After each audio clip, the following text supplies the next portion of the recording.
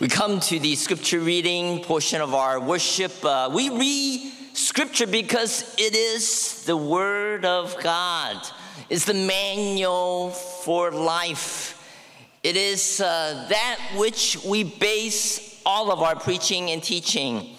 And it's through scripture that determines what we believe as well as how we behave.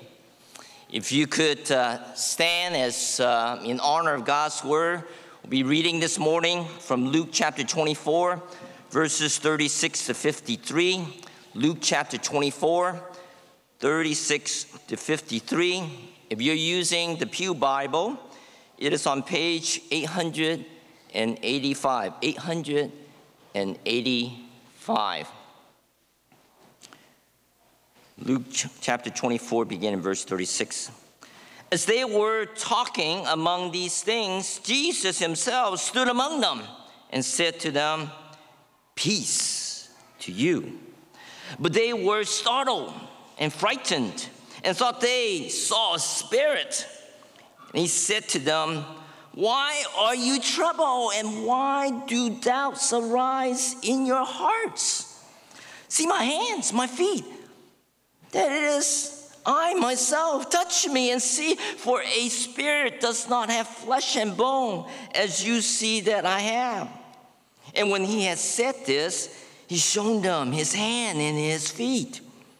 And while they still disbelieved for joy and were marveling, he said to them, "Have you anything here to eat?" They gave him a piece of broiled fish, and he took it and ate before them.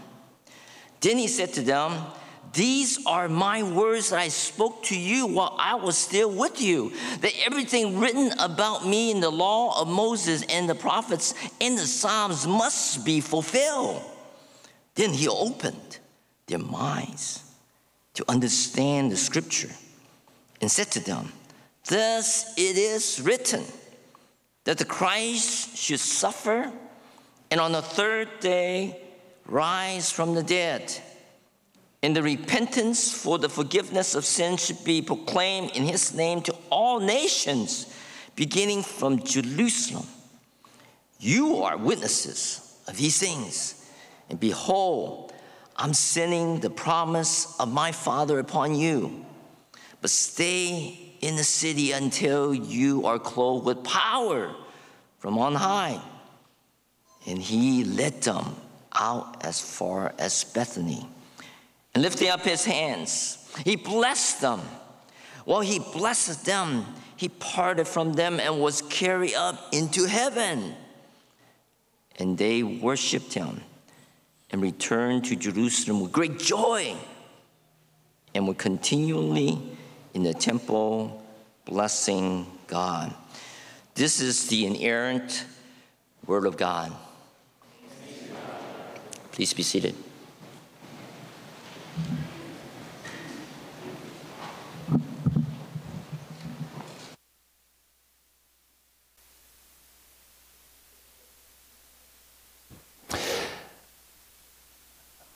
Heavenly Father, as your word has now been read, we pray for you in this moment to help us to understand by likewise opening up our minds, lifting the veil, opening our eyes to see the truth, to see the reality of who Christ is and what he has accomplished for us. We pray for your Spirit and your word to minister to us right now in this place, in this moment. We pray all this for your glory and our good, and in Jesus' name, amen. Well, church, this morning we're going to be wrapping up our sermon series in the Gospel of Luke that we have been calling Meals with Jesus. The plan wasn't to go through the whole book of Luke like we normally would go through books of the Bible, but we just planned on focusing on specific episodes in Luke where Jesus shares a meal with others. We were just planning on preaching that particular text, but also we wanted to highlight any lessons regarding table fellowship or showing hospitality. And I do hope it's been instructive to all of you. to see how Jesus extends table fellowship to even the least of these, to the despised in society, the rejected, the outcast. And he calls them into relationship with himself. He invites them to be not just at his table, but to be his followers. And he continues throughout the gospel to eat with his disciples on various occasions. And he uses those meals strategically to continue to teach them, to give them instruction, and to strengthen that fellowship that he has with them. Well, friends, in this morning's text, we see Jesus sharing one last meal with his disciples before he ascends back to his heavenly kingdom to return to his Father. So what we have here in Luke 24 is one more opportunity to reinforce his love and acceptance, and one more occasion to teach his disciples, and now to send them out on mission.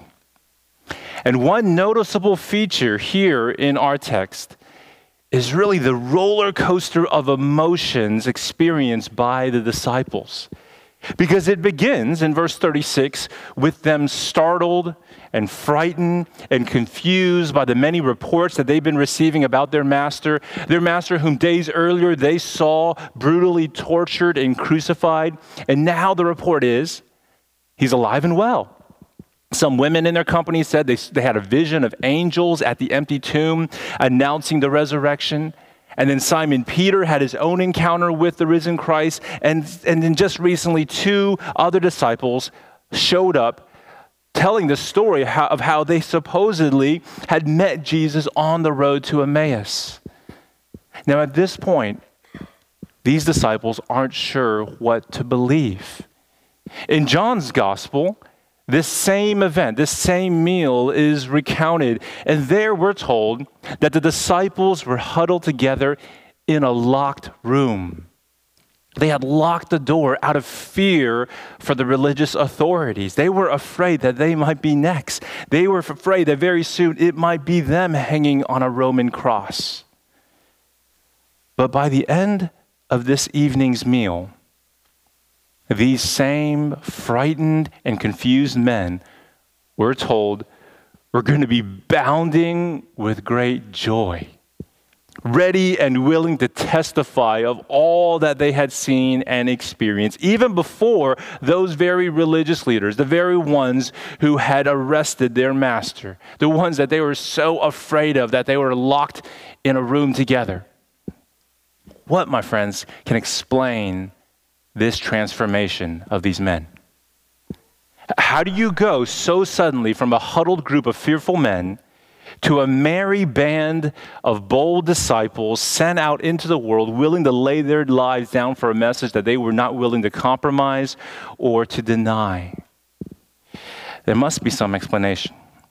And people don't just change like that overnight unless something significant happened. Unless they experience something life-changing, paradigm-shifting, so that they walked away with a totally different attitude and a totally different outlook on life. So what happened? What could it be? Well, our chapter this morning, Luke 24, makes it clear that what the disciples experienced was Christ in his resurrected glory. They encountered the risen Lord, and from then on, everything was different. And friends, I would contend, I would argue that this same life-transforming encounter is available even to us today. It's not a unique experience that only the first Christians were privileged to enjoy. No, you and I can also share in their experience and share in their transformation into new people with a new attitude and a new outlook on life. And I wouldn't be surprised if some of you showed up this morning fearful and confused. Fearful because of the instability in your life and all the unknowns that stand before you. Confused because those whom you trusted, in whom you placed so many expectations, have let you down, have seemingly abandoned you. Well, if you think about it, that's exactly how the disciples felt at the start of our text, fearful and confused for the very same reasons. But just as their lives, as we're going to see, are completely changed. I pray the same for each of us. But of course, that means we're going to have a similar encounter with the same gospel realities that they experience at this final meal with Jesus. And so that's what I want us to consider this morning. Here in our text, we see the disciples encountering three gospel realities in particular. If you want to follow along, look inside your bulletin. You'll see an outline. I've listed out those three gospel realities. First, they encounter Christ resurrected in the flesh. Second, Christ prophesied in the scriptures. And third, Christ ascended in his power. And friends, I do believe that all three can be experienced today, even in this very moment as the word of God is being preached to you. So let's start with the first gospel reality that they encountered. Christ resurrected in the flesh. It's important for us modern people to understand that we actually have a lot more in common than we think with these ancient first century characters. Like, we might have a hard time in our day and age grappling with this idea of a man rising from the dead after being sealed in a tomb for 3 days. And we just easily assume that ancient people had little trouble believing such miraculous claims. We just think that resurrection must have fit comfortably within their worldview. But in reality, as we're going to see in our text, ancient people were just as skeptical about it as we are. Our passage begins in verse 36 with the disciples talking over all those reports that they had heard earlier that evening about the various sightings of Jesus. Cleopas and the other disciple, they just returned to Jerusalem with their story about their encounter on the road to Emmaus. Simon Peter just retold his own experience. But as they were talking about these things, verse 36 says, Jesus himself stood among them and said to them, "Peace to you." But they were startled and frightened and thought they saw a spirit. In other words, they thought he was a ghost. They thought he was some apparition. That was their first thought. Within the ancient first century worldview, it was more plausible that this was a ghost than this being a resurrected man. The point is this. The disciples were not anticipating the resurrection. I mean, sure, compared to the secularism, the materialism of our day, their worldview definitely was more supernatural. Spirits, ghosts, apparitions, roaming the earth, haunting people. Those ideas certainly did fit within their plausibility structure, but not the idea of a dead man returning back to life in an actual body, in the flesh. That didn't fit their plausibility structure. That idea would have been just as unthinkable in their day as it is in ours. But not only unthinkable, it would have been undesirable for someone living back then. I mean, just consider the predominant worldview of their day, the first century Greco-Roman worldview. Now, there were a range of opinions about what would happen to you after you die within the Greco-Roman worldview. Some philosophers would say that you just simply cease to exist, while others are going to argue that you live on as a spirit in another realm, or you might just very well roam this earth as a ghostly apparition. But they all agreed that when people die, they don't come back to life in their own bodies. Bodily resurrection was inconceivable. And more so, it was undesirable. Because Greeks considered the body to be a prison house for the soul. And so death to them was a liberation. Death was viewed as the soul's liberation from prison. So that means within an ancient Greco-Roman worldview, no one expected nor did they want to be resurrected, to come back in a body. And the same could also be said for the first century Jewish worldview. There was a sect of Judaism known as the Sadducees who denied the possibility of there being a resurrection. Now, of course, they knew their Old Testament. They knew all those stories where the dead came back to life. But they saw those events more like resuscitations and not resurrections. Because in those cases, there was no qualitative change to the body that came back. It was still susceptible to sickness and decay. It would eventually succumb to death. But in resurrection, that's where you rise with a new transformed body that's freed from all the effects of sin, freed from sickness and decay. A resurrected body is one that never dies. Now, there was a sect of Judaism that did believe in that. They were known as the Pharisees. But they saw resurrection more as a future corporate reality that was going to be tied up with the end times, and it would involve all of humanity. It was a corporate concept reserved for that final day of judgment where all of us, all of humanity will be resurrected in our bodies before the judgment seat of God. So the resurrection of one individual taking place in the middle of history, well, that would still make no sense to a Pharisee. So the question is this: why would all the early Christians, whether Jewish or Gentile, insist upon Jesus' bodily resurrection when it went completely against not only what they considered to be common sense, but even against their fundamental religious convictions? Why would they claim a bodily resurrection? The best explanation for that, for this monumental shift in their thinking, is that they must have encountered living proof to the contrary. Something must have shattered their existing worldview. They must have actually witnessed the bodily resurrection of an individual man. And that, my friends, is why Luke goes to great lengths in our passage in verses 38 to 43 to demonstrate that the disciples truly were face to face with a flesh and bones person. This was not a ghost. It's not some mass hallucination happening. And Jesus proves that he really is standing before them in the flesh by inviting them to touch his nail-scarred hands and feet. Now, in response, it says in verse 41, look there in verse 41, that the disciples disbelieved for joy and were marveling. Well, that's a rather interesting way to put it. Now, I don't think that's to suggest that they were outright disbelieving what they saw and touched. I think that's just a way of saying that these disciples were incredulous.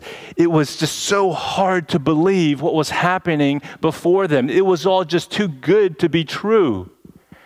Now, in order to further prove his point, Jesus asks for some food. I mean, he's hungry. He hasn't eaten in 3 days. So he wants some food. And look at verse 41. Have you anything here to eat? They gave him a piece of broiled fish, and he took it and ate before them.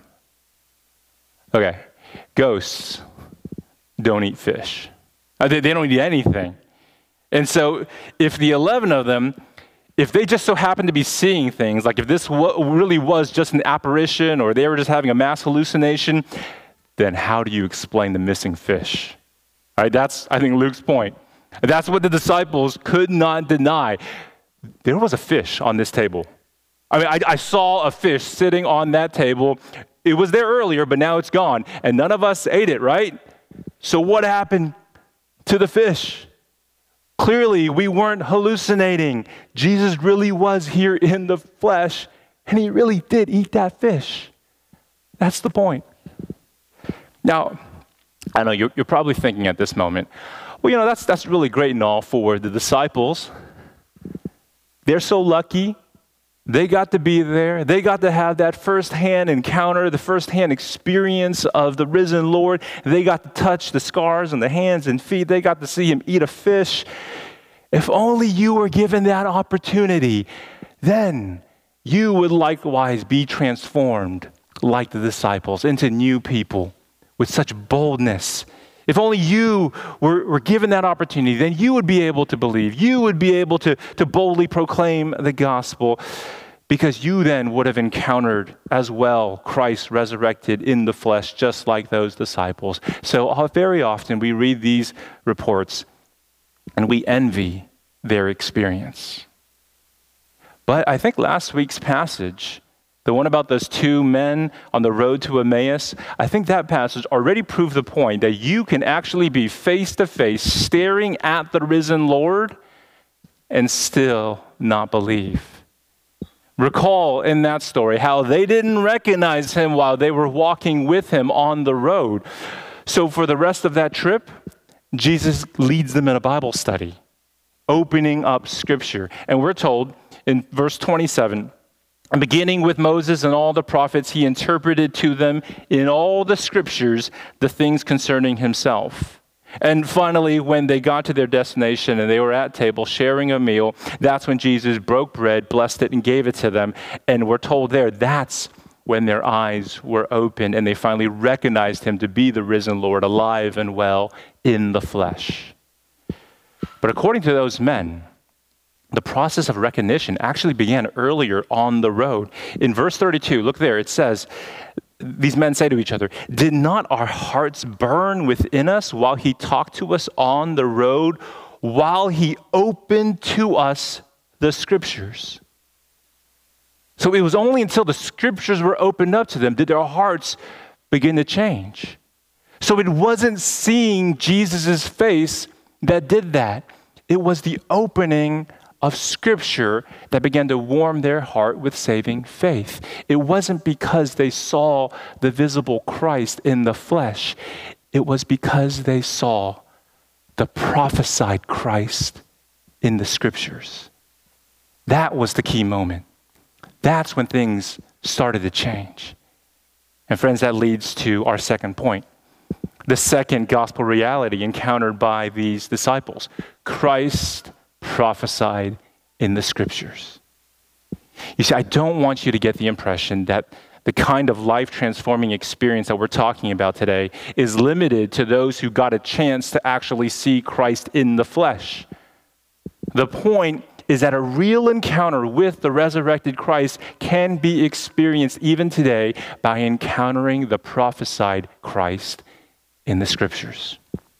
I mean, just think about the parable of the rich man and Lazarus. It's also found in Luke's gospel, found earlier in chapter 16. In that story, both men die. But the rich man, we're told, ends up in Hades, while Lazarus is carried off to Abraham's bosom. The rich man then asks Abraham to send Lazarus over to give him some relief. It's so hot down here. Just let him dip his finger in the water and just give me a drop, please, Abraham. But Abraham tells him, no, that can't happen. There's this great chasm between them that cannot be crossed. And so the rich man begs for Lazarus then to be sent back to the rich man's father's house to go and to tell his 5 living brothers to warn them, quote, lest they also come into this place of torment. And Abraham's reply to the rich man reinforces our point. But Abraham said, "They have Moses and the prophets. Let them hear them." And he said, "No, Father Abraham, but if someone goes to them from the dead, they will repent." He said to him, "If they do not hear Moses and the prophets, neither will they be convinced if someone should rise from the dead." Now, did you hear that? If you don't hear and believe the witness of Moses and the prophets, it's talking about the Old Testament Scriptures, then neither will you be convinced if someone should rise from the dead. That is saying how powerful and persuasive the witness of Scripture can be. Friends, that means you are not at a disadvantage because you live in the 21st century, thousands of years removed from all of these historical events. Sure, right now, you can't see the resurrected Christ in the flesh, but you can surely hear the prophesied Christ proclaimed in the Scriptures. We do that every Sunday in this church. And that's why, beginning in verse 44, Jesus points his disciples to the Scriptures. He opens up the scriptures again. And then he said to them, verse 44, "These are my words that I spoke to you while I was still with you, that everything written about me in the law of Moses and the prophets and with the Psalms must be fulfilled." Now, notice there with me the mention of the traditional threefold division within the ancient Hebrew Bible. The Bible of Jesus' day would have been divided into three sections: the Torah, that's the law of Moses, the prophets, and the writings, starting with the book of Psalms. And so so his mention of Psalms there is just emphasizing the entire section of the writings. The whole point Jesus is making here is that you're not just going to find random references to him found in all of these few verses or few chapters, one here, one there. No, what he's saying is that all of the Old Testament scriptures, all three sections, everywhere you look in the Bible, it is ultimately telling one big story where he is the main character, where he is the prophesied hero. Now notice with me in verses 46 to 47, three fulfillments that Jesus highlights about himself. He says that these three things were written about him in the Old Testament. One, that the Christ should suffer. Two, that the Christ would rise from the dead on the third day. And three, that the message of repentance for the forgiveness of sins would be proclaimed in Christ's name in all the nations, to the ends of the earth. Now, wouldn't you have loved to be there that day? To be part of that Bible study he's giving as he's going through all three sections of the ancient Hebrew Bible, showing all of these things to the disciples, just to listen to the incarnate Word of God, interpreting the written Word of God, showing how it all bears witness to him, how his life, death, and resurrection fulfilled Scripture. I mean, just imagine Jesus expositing Genesis 22, showing how the call to sacrifice Isaac foreshadowed the atonement that he just accomplished on the cross. Or explaining to them Exodus 12 and how he's the true Passover lamb who was slain so that God's judgment could pass over us. Or how he's the true manna of heaven who satisfies the soul eternally. Or he's the bronze serpent who will heal us if we would only look up to him. He probably taught them how the tabernacle and the temple pointed to him, since he's the true dwelling place where you go to meet with God. I'm sure he explained how he's the true prophet, greater than Moses. He's the true priest, greater than Aaron. And he's the true king, greater than David. And of course, he's the suffering servant of Isaiah 53, who was pierced for our transgressions, who was crushed for our iniquities. And he's the Psalm 22 sufferer who cries out, my God, why have you forsaken me?" And he's the seed of Eve who will crush the serpent's head. And he's the offspring of Abraham, through whom all the families of the earth shall be blessed. He's in every story. He's on every page. He's the point of it all. It makes you wonder, if the references to Jesus are so prevalent throughout the Old Testament, then why isn't it more obvious to more people? Why is it that people can read the Old Testament today and still not find him in there? Well, we're told that it's because that's an effect of the fall. It's because of the fall of man. Because of our sinfulness, our hearts have been hardened, and a veil, we're told, lies over our hearts, preventing us from seeing Jesus in the scriptures. That's exactly what the Apostle Paul explained in 2 Corinthians chapter 3. In 2 Corinthians 3:15, he says, "To this day, whenever Moses is read, a veil lies over their hearts, but when one turns to the Lord, the veil is removed." And that's exactly what Jesus does for his disciples in verse 45. He removes the veil that was preventing his disciples from seeing him in the law of Moses and the prophets and the Psalms. Look at verse 45. Then he opened their minds to understand the scriptures. That, my friends, is the only way it happens. I mean, you can read the Bible cover to cover. You can listen to 1,000 sermons from the best preachers in the world, but unless the Lord opens up your mind, unless he removes the veil, you won't be able to understand the scriptures. That is why we need to pray for his mercy, pray for his power to open up our minds every single time we study the scriptures, every single time we're about to sit under a sermon. Pray for the Lord to open your mind. And of course, that's what we need to be praying, especially for our unbelieving family and friends.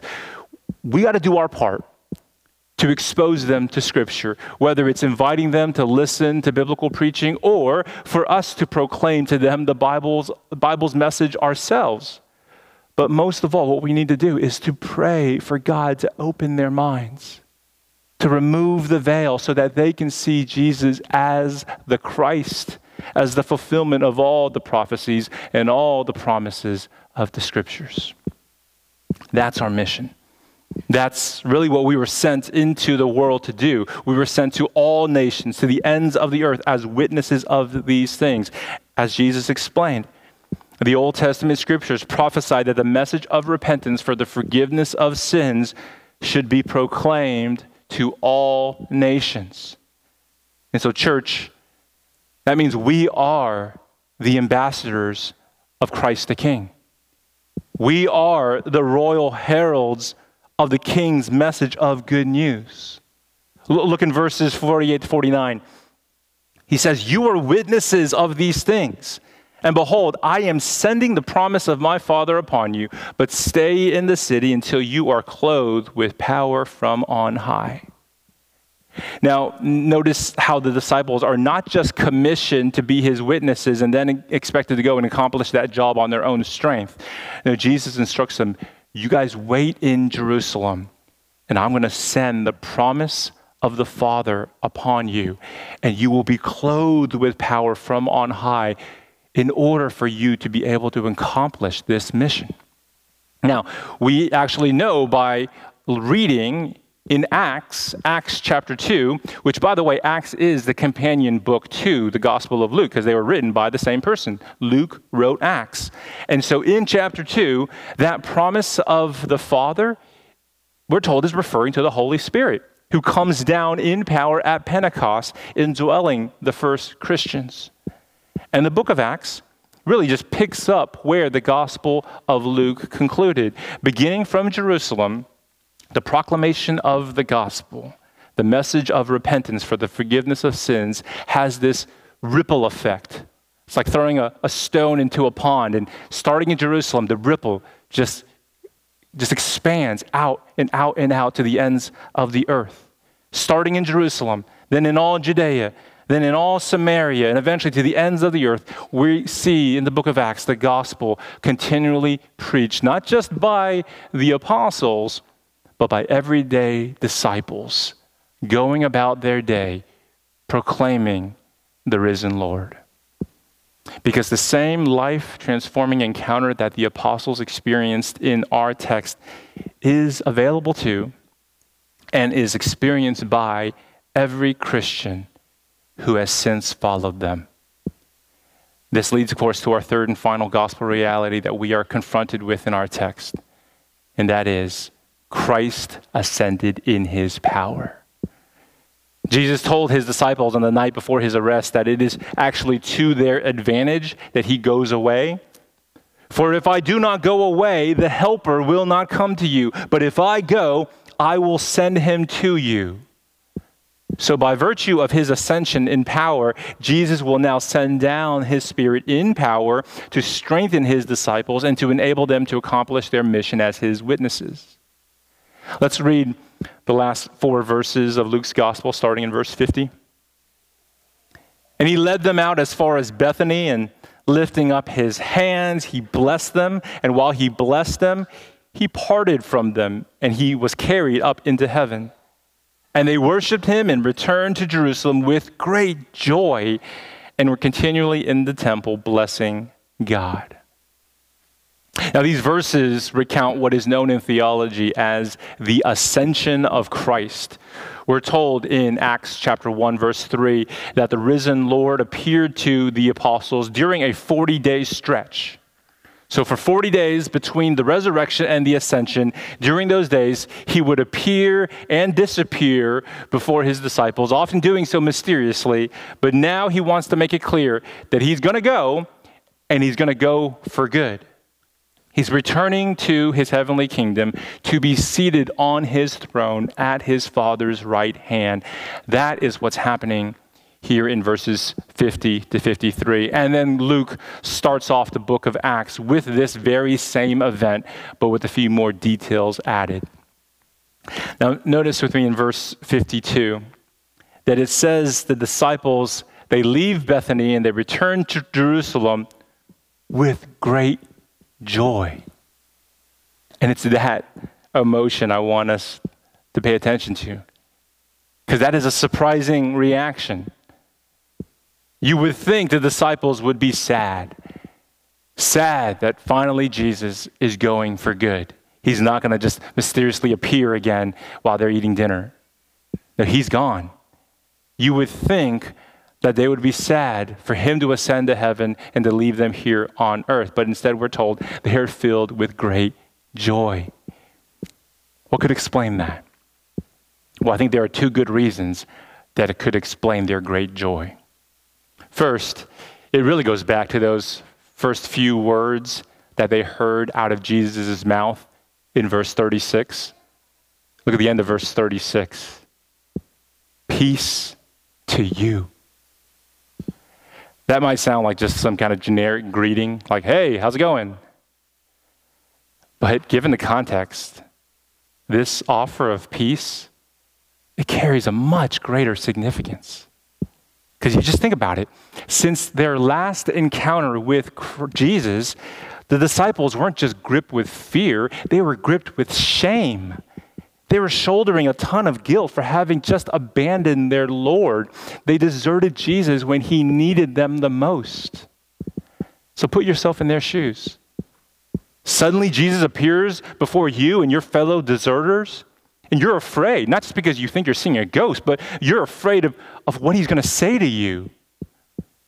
You feel so horrible for what you did and what you didn't do, and now you just think he's just going to let you have it.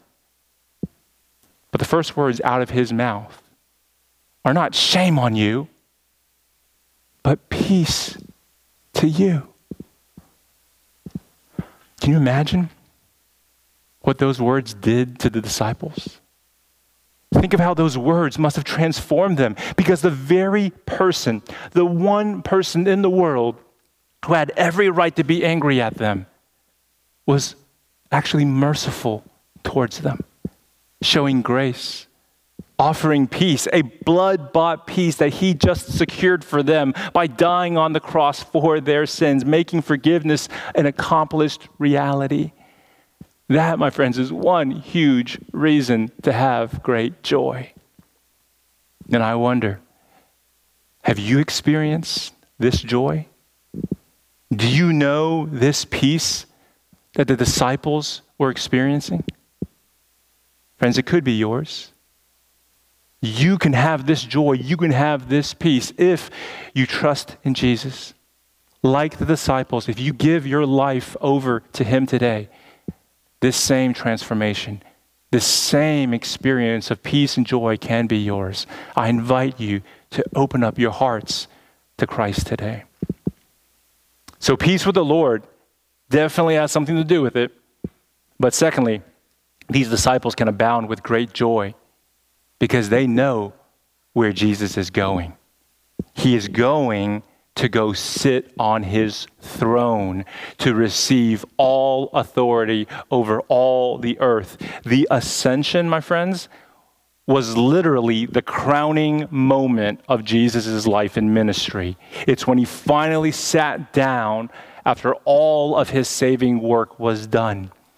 Jesus ascended on high, so that he could sit down at his Father's right hand in the heavenly places, far above all rule and authority and power and dominion. God highly exalted him and bestowed on him the name that is above every name. He was crowned King of Kings and Lord of Lords. And that is what the disciples understood about what was happening, about this ascension. Jesus was leaving them.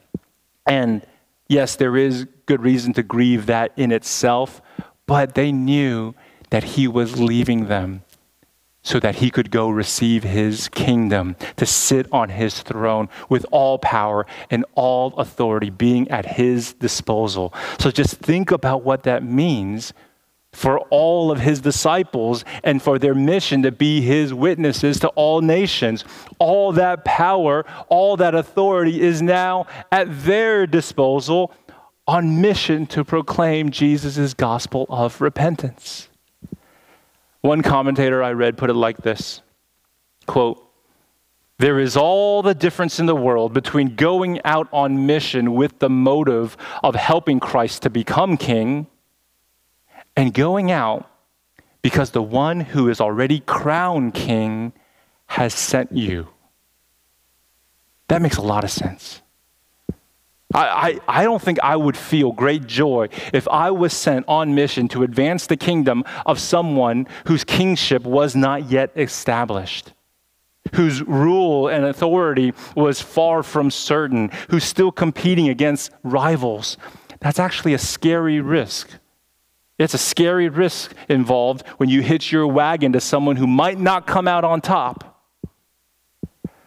So when we think of Christ's commission to go to all nations, to be his witnesses, proclaiming a gospel of repentance that will not be received well, it makes all the difference to know that he is actually ascended on high and sitting on his kingly throne. He has all authority in heaven and on earth. It has been given to him, and he delegates it to us.